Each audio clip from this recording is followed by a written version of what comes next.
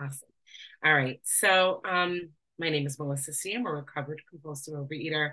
And tonight I'm going to talk about the chapter more about alcoholism.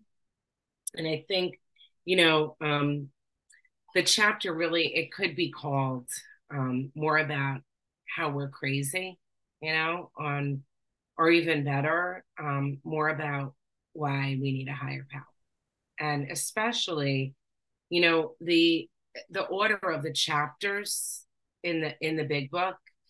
um this chapter comes right before we agnostics, and so I think its purpose of this chapter is to make it abundantly clear that human power is not going to be sufficient.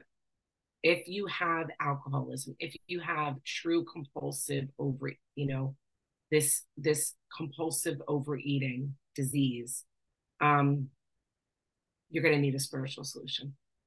And that's really what this chapter is going to outline. So, the chapter is going to go through, kind of give you like a preview. It's going to go through story after story. And in each story, what's happening is that the doors that we thought might be the way out, those doors get closed and locked, right? They like one by one, they get closed, they get locked. So at the end of the chapter, we are left with only one door. There's only one door, and that one is dry. So, all right, let's jump in on page 30. The first paragraph tells us what our great obsession is. The idea that somehow, someday, he will control and enjoy his drinking, and in my case, my eating, is the great obsession of every abnormal drinker. The persistence of this illusion is astonishing. Many pursue it into the gates of insanity or death. So, one of our biggest problems is that we don't think we have a problem. That's my biggest problem. Is I don't really think I have a problem. And in fact, I was persistent about keeping up the illusion. You know, despite the difficulties, we continue to live trying to prove a false idea, and the false idea is that I can control this. In page 30, the second paragraph says that it tells us what the first step to getting well is.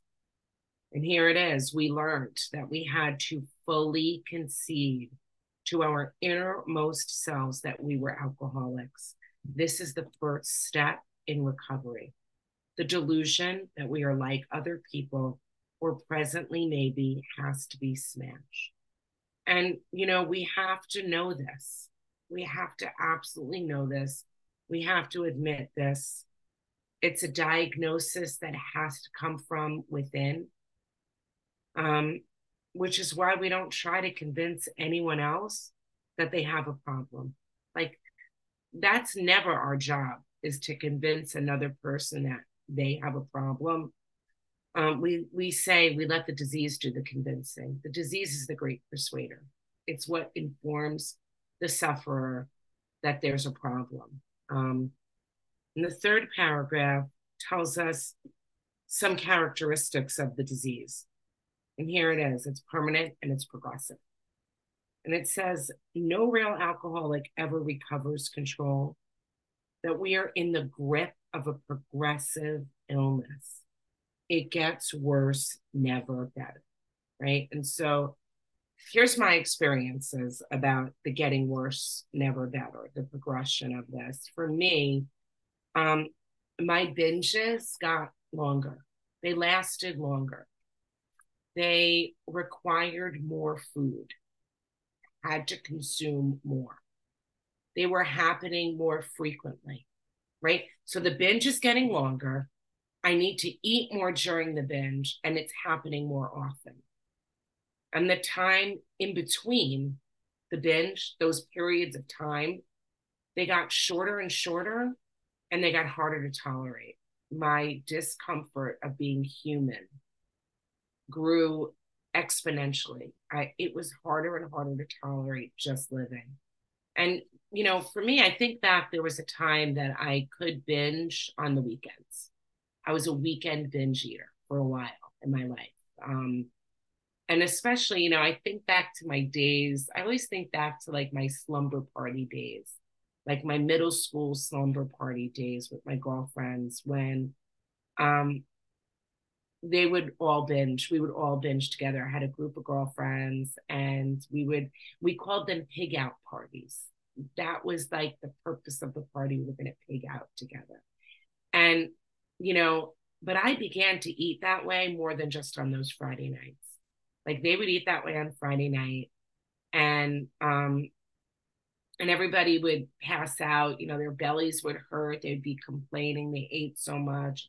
Saturday morning nobody could eat breakfast, they were all like sick to their stomachs, but not me. I was eating through the night, and I would go home from these parties and I would still be eating. And I, you know, and really what I remember is I began to eat that way on more than just those Friday nights. Like that was so much fun to eat in an out of control manner that I wanted to do that more often. And, you know, and what it is, um, you know, we fit the binging initially into our lives. And then we try to fit our lives around the binges. And then for me, my life was only the binge. That was my life. What, when the time I wasn't binging, it wasn't even like I was living in those in between moments. And I would say that's what it means to be, you know, when they talk about a fatal progression, some of us don't die, but we sure feel like we have. We walk around feeling like we're not really living. You know, one of my favorite things about having recovery is, and I say this to sponsees, is you're having a full living experience now. Welcome to life, you know, because in the grip of my disease, I did not have a full living experience. I had a full eating experience, and life was kind of given small little bits in between. Page 31, the second paragraph begins to list the methods. Here we go, right? Methods. Methods are what we use to manage and control the disease. And they're often what we use to support the delusional thinking that we can control this. You know, if you have enough methods, you start thinking you can control this thing. And what I would do is I would rotate the methods around. So always thinking I was controlling it, I was just choosing a new tool, a new weapon to control this problem. And you know, most of the methods that that we use are diets, they're weight loss and weight control plans and gym memberships and insane exercise regimes. And I always think it's a really good idea to list your own, you know, write down all those things you've done. And I love sometimes listening to other people's lists, because what amazes me is how creative we are and how many we've all tried, you know. And when I look at mine, I think, my God, I have tried so many different things and I've retried them over and over and over again. And what that really tells me is that lack of desire was never my dilemma. You know, I, I think like sometimes I would get this feeling like I don't care. Like I remembered when I would reach a certain point, I would say, I don't even care. But I think it was just too painful to care. You know, I did care. Otherwise, I never would have done all the things I did. You know, and so lack of desire was not my real dilemma, nor was lack of information. You know, I had a lot of good information. I wanted very much to stop. I knew precisely from a young age what foods were problematic. I knew it as a little girl, what things I couldn't seem to control. Um, and all of the methods that I've used in my life were extremely effective as long as I followed them. Every method worked that I've tried, even the crazy ones for the most part. You know, here's the thing about diets, they work. Actually, they work if your problem is you need to lose weight. Every single diet works until the day they no longer work, and then they never work quite as well again. And that's been my experience. The first time out with a diet, it worked like a charm. You know, I would lose weight on it. I would feel good. Everything seems great. Um, but then I would sort of find my way back into the food. And I think about it like this. You know, for me, a diet is like trying to fence a dog in a yard when there's a hole in the fence. And once the dog knows the way out of the fence, you can keep trying to put that dog back in the same old yard with the same old fence, but it's not going to work. And for me, that's what a diet is. I find the escape hatch. Bottom of page 31 to the top, it gives us a way to diagnose ourselves, to diagnose the illness. Can you control your eating? Can you eat the foods that are problematic foods in moderation? Can you do it consistently, right? With the same results over and over again? Because sometimes people say, I don't know that that food is a problem because sometimes I eat it and I'm fine. Except you can't reasonably predict when you're going to be fine and when you're not. And that's a problem, right? That's a problem. And I would say, you know, by the time we get here to the rooms of Overeaters Anonymous or to a meeting like this, we know the answer. That answer has become clear. Most of us come in because the experiment of doing this on our own was a disaster. You know, if I could have, I would have. I would have found other ways to spend my time if I could have, right?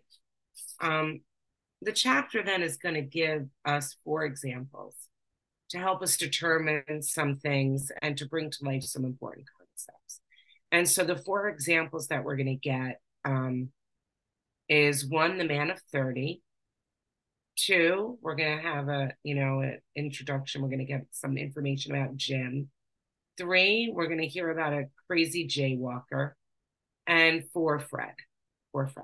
And on the bottom of page 32, here's the man of 30. And this is, to me, an excellent example of the characteristic of the disease, right? Because we're going to find out some of the characteristics of what it means to have this. And here's one: patient. This disease is patient. The disease, for this man of 30, he stopped drinking 25 years. So this disease was patiently lying in wait for 25 years. And I think, you know, I couldn't make it to Friday sometimes, right? But, and yet other times I could, because this disease is patient. So it says here that he stopped drinking for 25 years.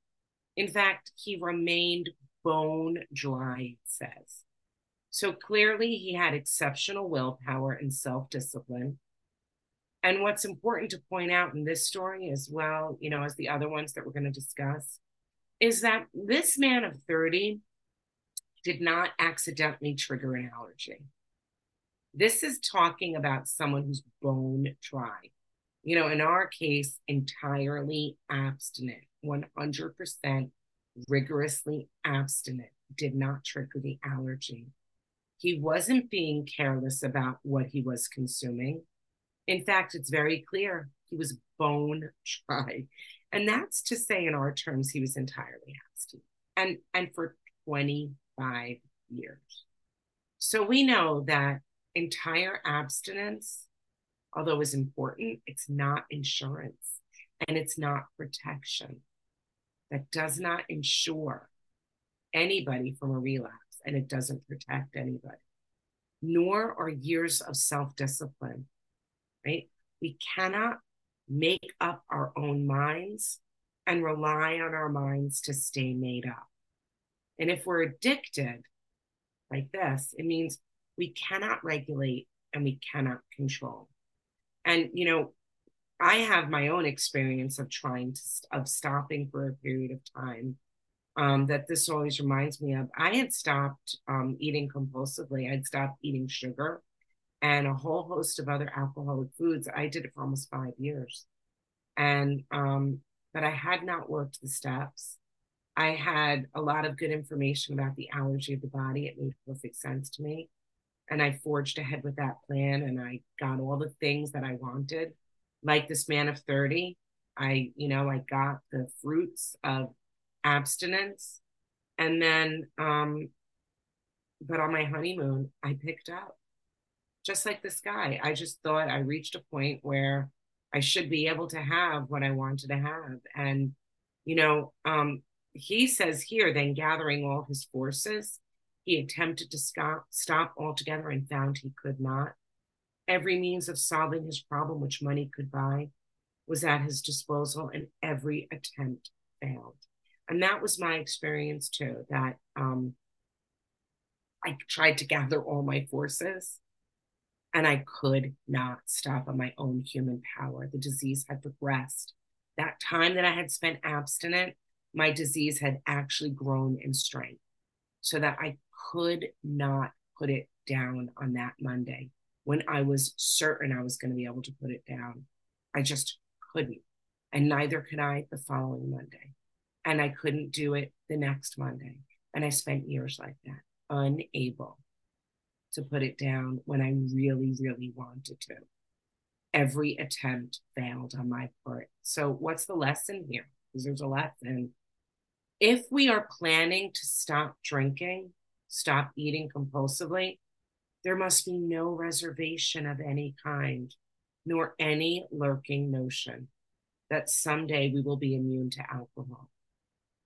So, although we say one day at a time, we don't mean that I only have to be abstinent one day and I don't have to be abstinent the next day. What it means when I hear one day at a time, it means that we live in freedom each day, only taking on the day that we're living. But I don't have any illusions. I have no mistaken ideas that tomorrow I won't have the same severe food problem. I don't believe that I've outgrown it. You know, no matter how far I've come in my recovery, no matter what kind of a spiritual awakening I've had, I believe that my allergy to those foods are just as severe, if not worse, right? Because if it's progressing, then it's progressing.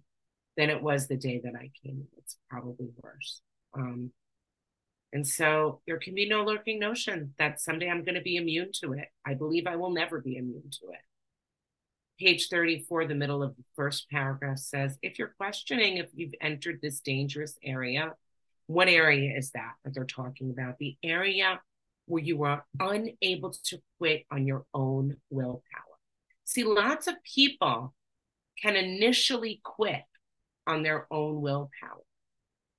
And then you enter a dangerous area where you can't quit on your own willpower. It says here, if you're questioning it, try leaving it alone for a year. Try putting it down on your own without doing anything else. And this is another way that we can determine if we are in fact powerless. We find this out not so much when we're having fun and we don't want to stop, but we find this out when we want to stop and find that we can't. And I knew I was powerless when I tried to exert all my willpower and I couldn't do it. I say for me, you know, on that honeymoon, or anytime I took a vacation and I was out there eating, I didn't know I was powerless on that vacation because I didn't want to stop. I wanted to have fun. I wanted to eat the way I was eating. When I realized I was powerless was when I came home on that Monday and I went to the grocery store and I bought all those vegetables and they rotted in the fridge. And I did it again and again, right? That's when I knew I was powerless. When my car felt like it had a magnet and just pulled me right through McDonald's against my will. That's when I knew I was powerless. You know, from this point on, the chapter more about alcoholism is going to try to help us determine if we can quit on our own, or if in fact we're going to have to rely on something greater than human power. And it's going to do this, you know, by describing, here it is on page 25, the top of the 35, page 35 on the top, the mental states that precede a relapse into drinking. For obviously, this is the crux of the problem. So The crux of the problem, right, is the most important part. What's the biggest part of our problem? It's the mental state. It's our thinking. That's the biggest problem we have. And it's going to do this. It's going to really get into this by giving us three more examples here. Jim, right? We're going to talk about Jim. We're going to talk about that jaywalker. And we're going to talk about Fred. So Jim, page 35, he's smart. He's likable. He has a beautiful family, right? He inherited a business, and yet his drinking was destroying it all. He was motivated to stop, right? Because he had all these good things that were turning to crap. And he was told about alcoholism, and he made a start, meaning he started on the road to recovery. And, what happened was his life started getting better again. And that happens to people, right? They start getting better.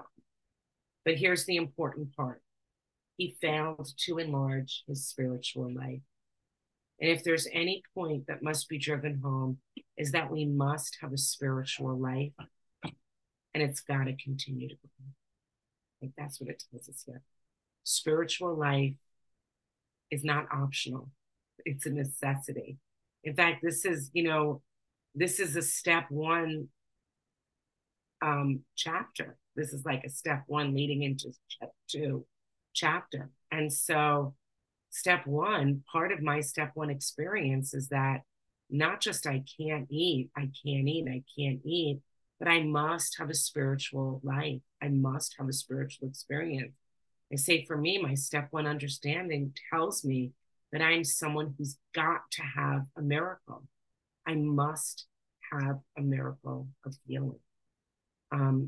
So, if you remember that this disease is permanent and it's progressive. So my solution, which we've been told in the chapter that came before this one, is a spiritual solution because it's, there's a solution. We find out it's a spiritual solution. Is my spiritual life has to grow as well. If the disease is progressing, my spiritual life must make greater progress than just my addiction, right? And I want to drill home the point that when Jim picked up, I think this is really something speaks a lot to me. He wasn't dropped, and he wasn't cast aside. And the reason he picked up was not because he accidentally triggered the allergy. It wasn't because milk was really an allergic food for him. And it wasn't because he couldn't have a sandwich. That wasn't it. He didn't trigger an allergy. What he picked up, he was sober. He picked up because he was not safe and protected. He was not under the care and protection of a creator, right? Because he stepped out of that care and protection. He stepped away from it. In the bottom of page 35, it says, he found himself drunk half a dozen times in rapid succession. On each of these occasions, we worked with him, carefully reviewing what had happened. So they worked with him, meaning he was working too, right? It's, as someone who sponsors, right, and I'm not unique in having this experience, sponsees pick up. They just do. This disease is progressive. And it takes a long time for some people to reach a real step one or to remain in complete relationship with their step one understanding. And people pick up, right? It's not part of the solution. It's not part of the treatment to pick up, but it is part of the disease. It's part of the fatal progression. And so it sucks when sponsees pick up. It is hard. It's not fun. You begin to feel yourself like you're not doing a good job. And it would be easy to dismiss those people, to say, well, you don't want it bad enough, or or go get another voice, go listen to another voice. Now, sometimes getting another voice is a great idea, but sometimes it really has nothing to do with another voice. It's failure to follow directions. Sometimes that's really it. It doesn't matter who the voice is. It's not listening to the voice that was giving you some clear direction. And so what do they do when he picked up half a dozen times in rapid succession? Think about it. You're working with a sponsee and they pick up 6 times, maybe within the first couple of weeks, they're picking up, they're picking up, they're picking up. And what do? They worked with him each time, asking him to tell exactly what happened. So when someone picks up, when a sponsee picks up, or when anybody picks up, and they call and they're looking for some feedback and they want to talk to you, I press them for the details. Don't just let people say, well, I ate off plan again, or, I binged again, or, well, I fell into the food again. That's kind of like people want to pass. They don't really want to get in there. The sponsee doesn't. And I have to tell you the truth, as a sponsor, I often don't either. But I think we're supposed to. That's the direction here that I have. And we're actually supposed to press them for details. And why? Why are we supposed to press people for details? Because we're trying to help them discover where they fell off track, right? Where they stepped out of this protection that we're promised. So I'd say here, let's do it with Jim. Like, that's perfect opportunity for us to do it with him. Well, he had words with his boss. That's what his story tells. He had words with his boss, meaning he had a resentment, right? He owned this business once. Let's think about it. And now he's working for some other guy. That's gotta suck. And I'm sure it wasn't just like, well, I had a few words with my boss. Like, I would imagine he felt pretty heated. I've had words with my boss. I felt pretty heated afterwards with my boss. Right? So he had a resentment. And what does he do? He goes to a bar to get lunch and a customer. He was already in trouble at that point. He needed to do anything else in the world other than to go into a bar. Our text tells us that we can go anywhere, that anyone else can go, provided we're in fit spiritual condition. And we also know we have a way of getting spiritually fit. It's through working these steps, through work and self-sacrifice.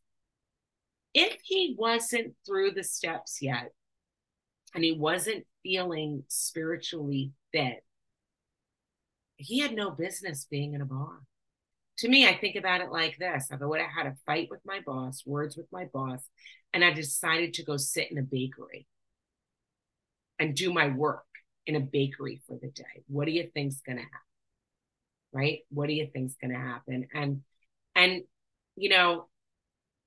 here's where it gets clear that Jim has an alcoholic mind, which in the middle of page 36, it says, suddenly the thought crossed my mind that if I were to put an ounce of whiskey in my milk, it couldn't hurt on a full stomach. So I ordered a whiskey and poured it into the milk. And I vaguely sensed I was not being any too smart, but I felt reassured as I was taking the whiskey in a full stomach. And I think back, I have had moments where I am in a spot and I'm like, I am not being any too smart. Like, I actually need to be fully too smart, right? Not being any too smart. Here he was. And so here's a clear example of foolish thinking. And we cannot rely on our thinking because we lie to ourselves and we believe it, right? He lied to himself and it sounded plausible to him, right? The bottom of page 36 to the top of page 37, it says, he had much knowledge about himself as an alcoholic.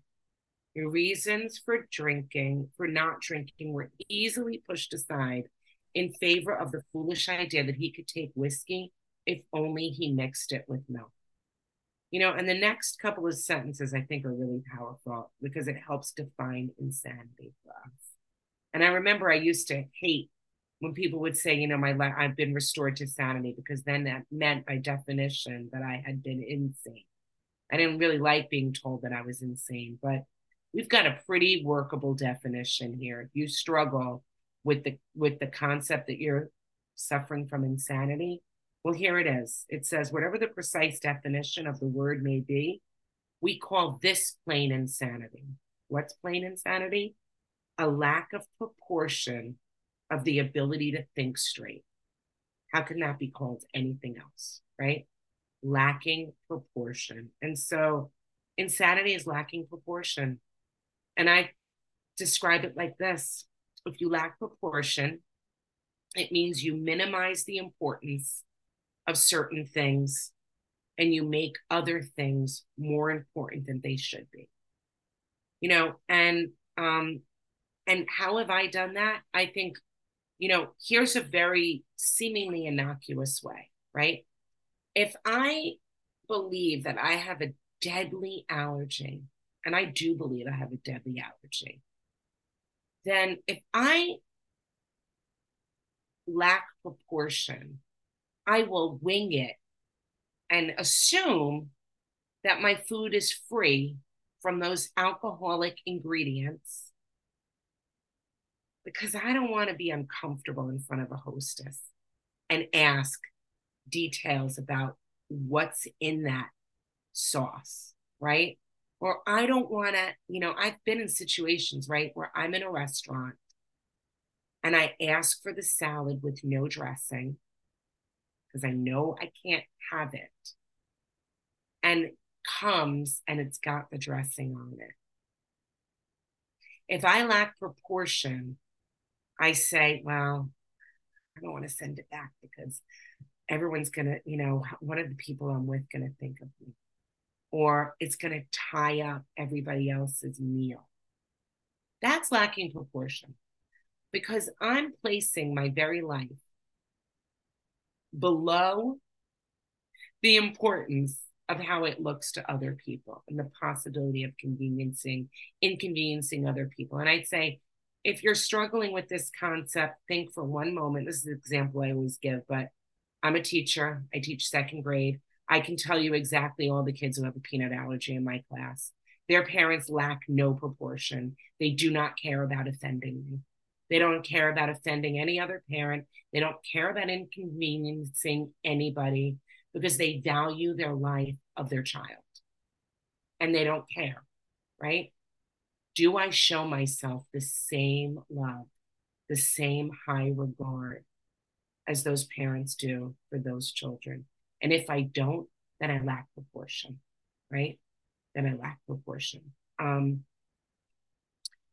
Okay, so middle of page 37, it says here, describe how consequences and sound reasoning are not able to help us. And so here it is. It says, we've sometimes reflected more than Jim did upon the consequences. There was always this curious mental phenomenon that parallel alongside with our sound reasoning, there inevitably ran some insanely trivial excuse for taking the first drink. Our sound reasoning failed to hold us in check. The insane idea won out. So I love visualizations. I love to sort of picture things. And I picture this, it's like a race, right? There's two runners in this race. One is sound reasoning, and the other one is insane idea. And they're running neck and neck, right? By the way, sound reasoning never wins. It's always going to lose. If I'm if it's my power that's running this race for it. They run neck and neck. Whole way, it looks like neck and neck. And then when propelled on my own human power, I am no match for the insane idea. It always wins the race. It's a patient adversary. I say it can run the marathon. Insane ideas can run for 25 years. Remember that man of 30? An insane idea ran quietly for 25 years. It can wait, right? Now on page 38, the jaywalker. What does this teach us? Because I read this story and I'm like, okay, this is so weird. Like, what does this have anything to do with me and my eating? And what does it teach me? Well, it says here, you would expect him, if he were normal, to cut it out. Okay, I would say people would say the same thing to me. If she were normal, she would cut this out. She would take a good look at herself in the mirror. She would see that none of her clothes are fitting. She would know that, she was suffering from morbid obesity. Her blood pressure was really high and crazy. Cut it out. Cut it out, right? Okay, what can this teach us? We're not normal. We can't cut it out. We also learn that, from his story, promises don't work, nor does being ridiculed. Normal people can generally make promises and keep them. If you compare this in the doctor's opinion, there's a part that it talks about recovered people, that their word is reliable, that you can rely on anything they say. Reliable people, can keep their word, but not so people who are in the clutches of an illness, not when you're in the grip of this disease. Because I made lots of sweet promises that I could not keep, just couldn't keep them. I made promises to myself and I was unable to live in agreement with my word. Page 39, the actual or potential alcoholic, with hardly an exception, will be unable to stop drinking, on my case, stop eating, on the basis of self-knowledge. And we're going to read about Fred to illustrate this point.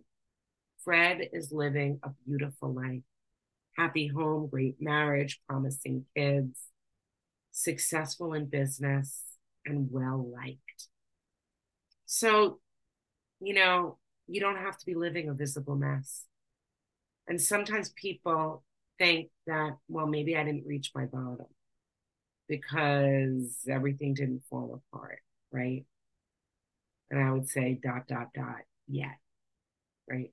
Everything didn't go to crap yet. And here's Fred, right? He's got all this incredible success. You can present quite well and you can have no other notable problems. But Fred wound up in the hospital, and although he was embarrassed by what had happened to him, he didn't even admit what the real problem was at all. In fact, he said he was there to rest his nerves. I mean, he was in total denial. He was depressed about his drinking, and so he made up his mind to quit drinking altogether. He didn't believe he was an alcoholic. He had no step one. No step one. He certainly didn't have a step two for sure. He didn't accept a spiritual remedy for his problem. He really didn't think he had much of a problem that he needed a spiritual remedy for. Top of page 40, it says he was positive that his humiliating experience, plus the knowledge he acquired, would keep him sober the rest of his life. Self-knowledge would fix this. Well, we know that was a failure for him, right? And we are also told that everything went great with Fred. He exercised willpower and he thought he could stay on guard.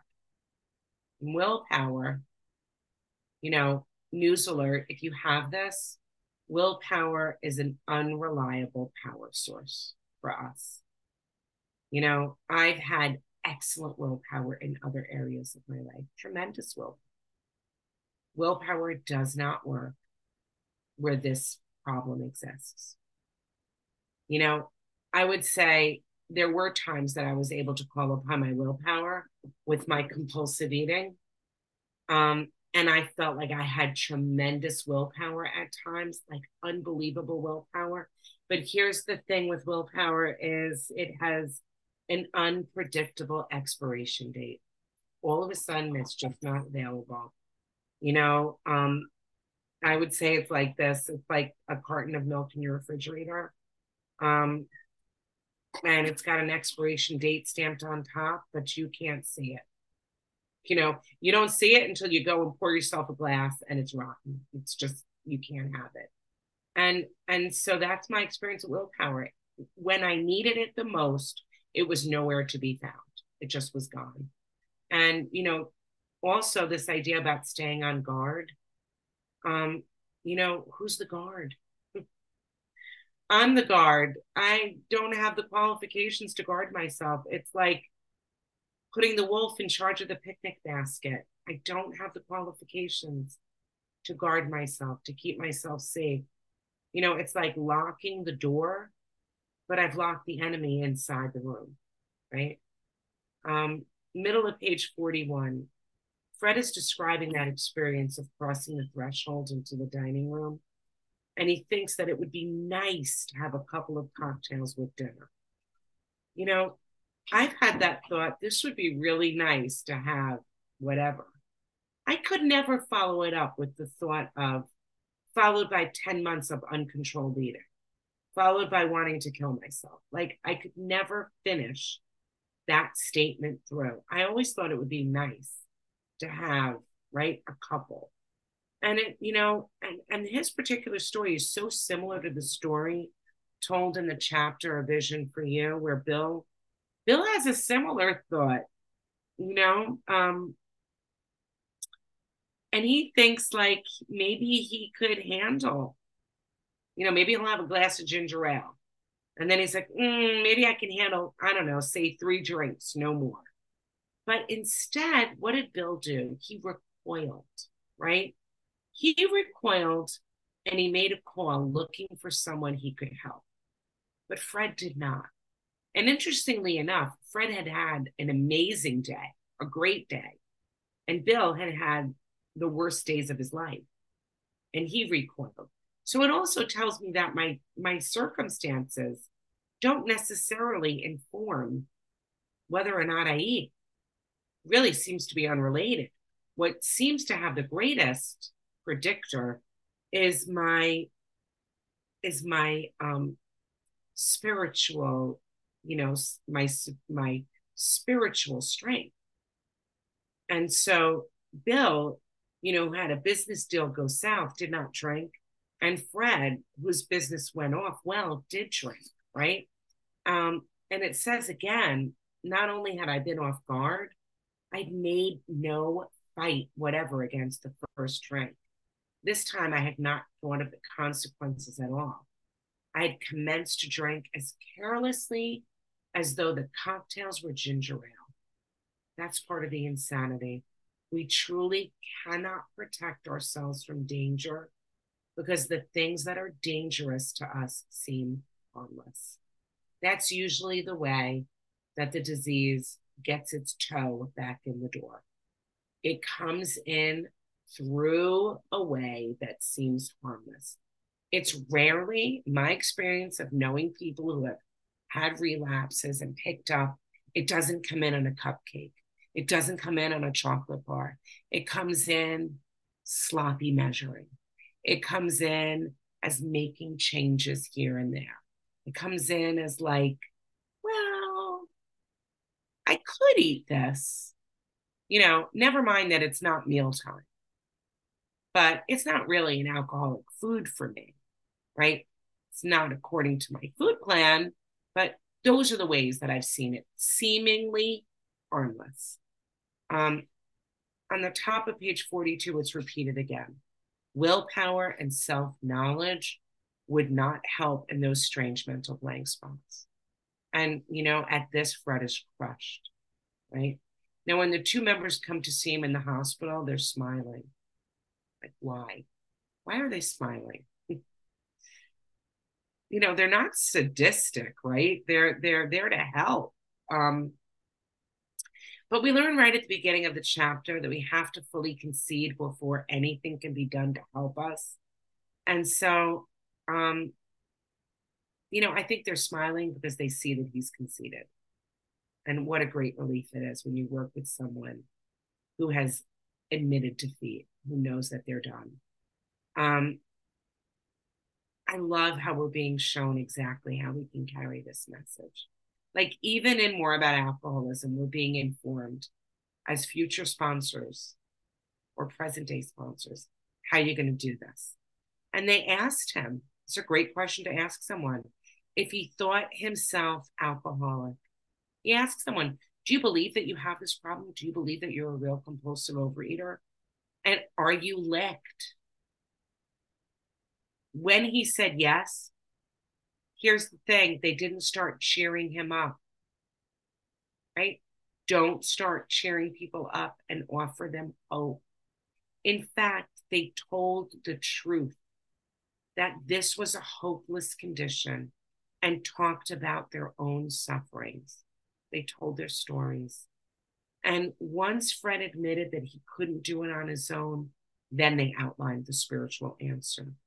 We have to know that we're all out of options before truly being ready to accept the spiritual solution.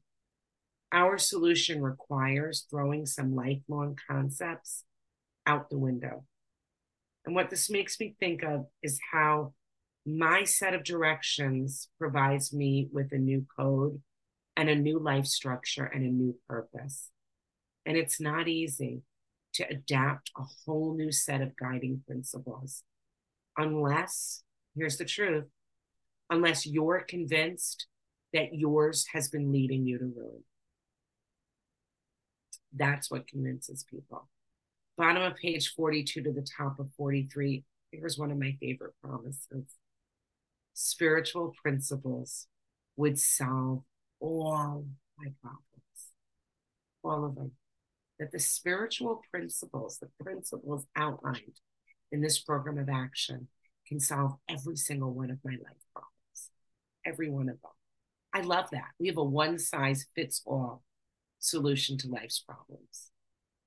You know, I've since been brought into a way of living infinitely more satisfying and I hope more useful than the life I've lived before.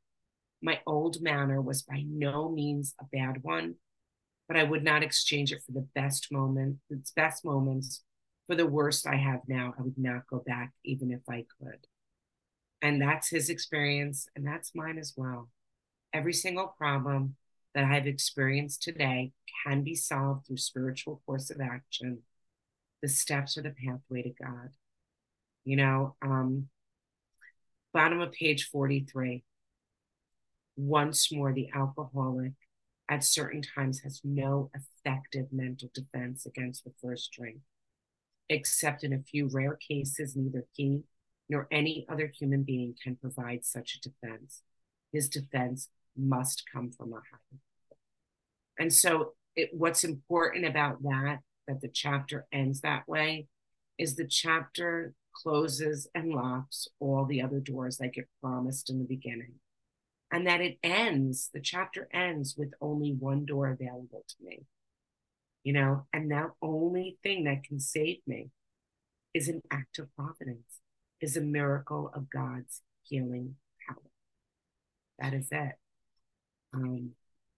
And good news for us is that miracle of healing power is what is outlined in the rest of the steps. And with that, I will pass.